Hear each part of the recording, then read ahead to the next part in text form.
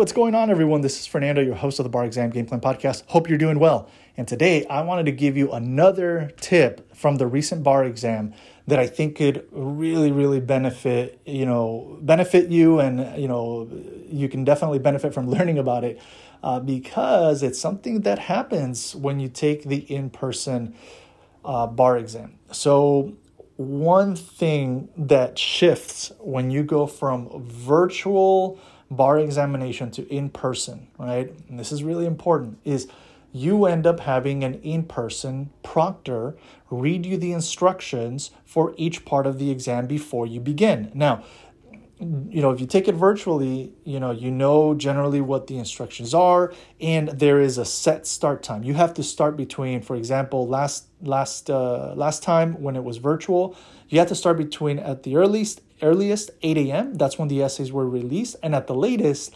8:30 a.m. Okay, so that was the start time that you had to go between 8 to 8:30 a.m. What that does is that sets you on a particular course, right, to do a 3-hour examination period in the morning, have a lunch break, and then in the afternoon, you have to start between, at the earliest, 1 p.m. at the latest, 1:30, and you'll finish by, say, 5 o'clock, right? Well, what happens sometimes in person, the proctor will read you the information. Sometimes they will read it again. Sometimes they will start not at 7:45, but at 8:45, right? And it will take a while for them to get through all of the information. In this last time, at least in one of the locations that I was made aware of, and actually it was multiple locations, but one where it was particularly long, they didn't get started till 9:40 p.m. and they didn't finish till past 6:30 p.m. So if you've been up since 6 a.m., it's almost 4 hours before you get started. So that's why it's really important for you, right, to make sure that leading up to the exam, you have enough energy to withstand a delay, right? That you become prepared to the in-person examination, ready to, all right, I'm ready to get started right now, but I've eaten foods that give me solid energy for hours to come. I'm taking care of myself. I got as much sleep as I could. I know there's a lot of just excitement that I'm feeling and nervousness, and that's okay. But I am ready to go, whether we get started at 8, 8:30, 9, 9:40, right? Another thing that I ended up learning as well was that there were a lot of folks who dropped out because of the requirements of in-person examination this time around. And I had mentioned to you in a previous episode that practicing with a mask is really important. All of my clients, we did that. We did a half of the exam, a full day of practicing with the mask to make sure that they made any adjustments necessary, right, to that way of taking the exam. We don't know if that mask requirement, in some jurisdictions at least, it's going to be gone. In others, it's already gone. But in some, you have to be ready to go with that. Or you have to be ready to roll with that, right, with that requirement if you want to take the exam, at least in the foreseeable future.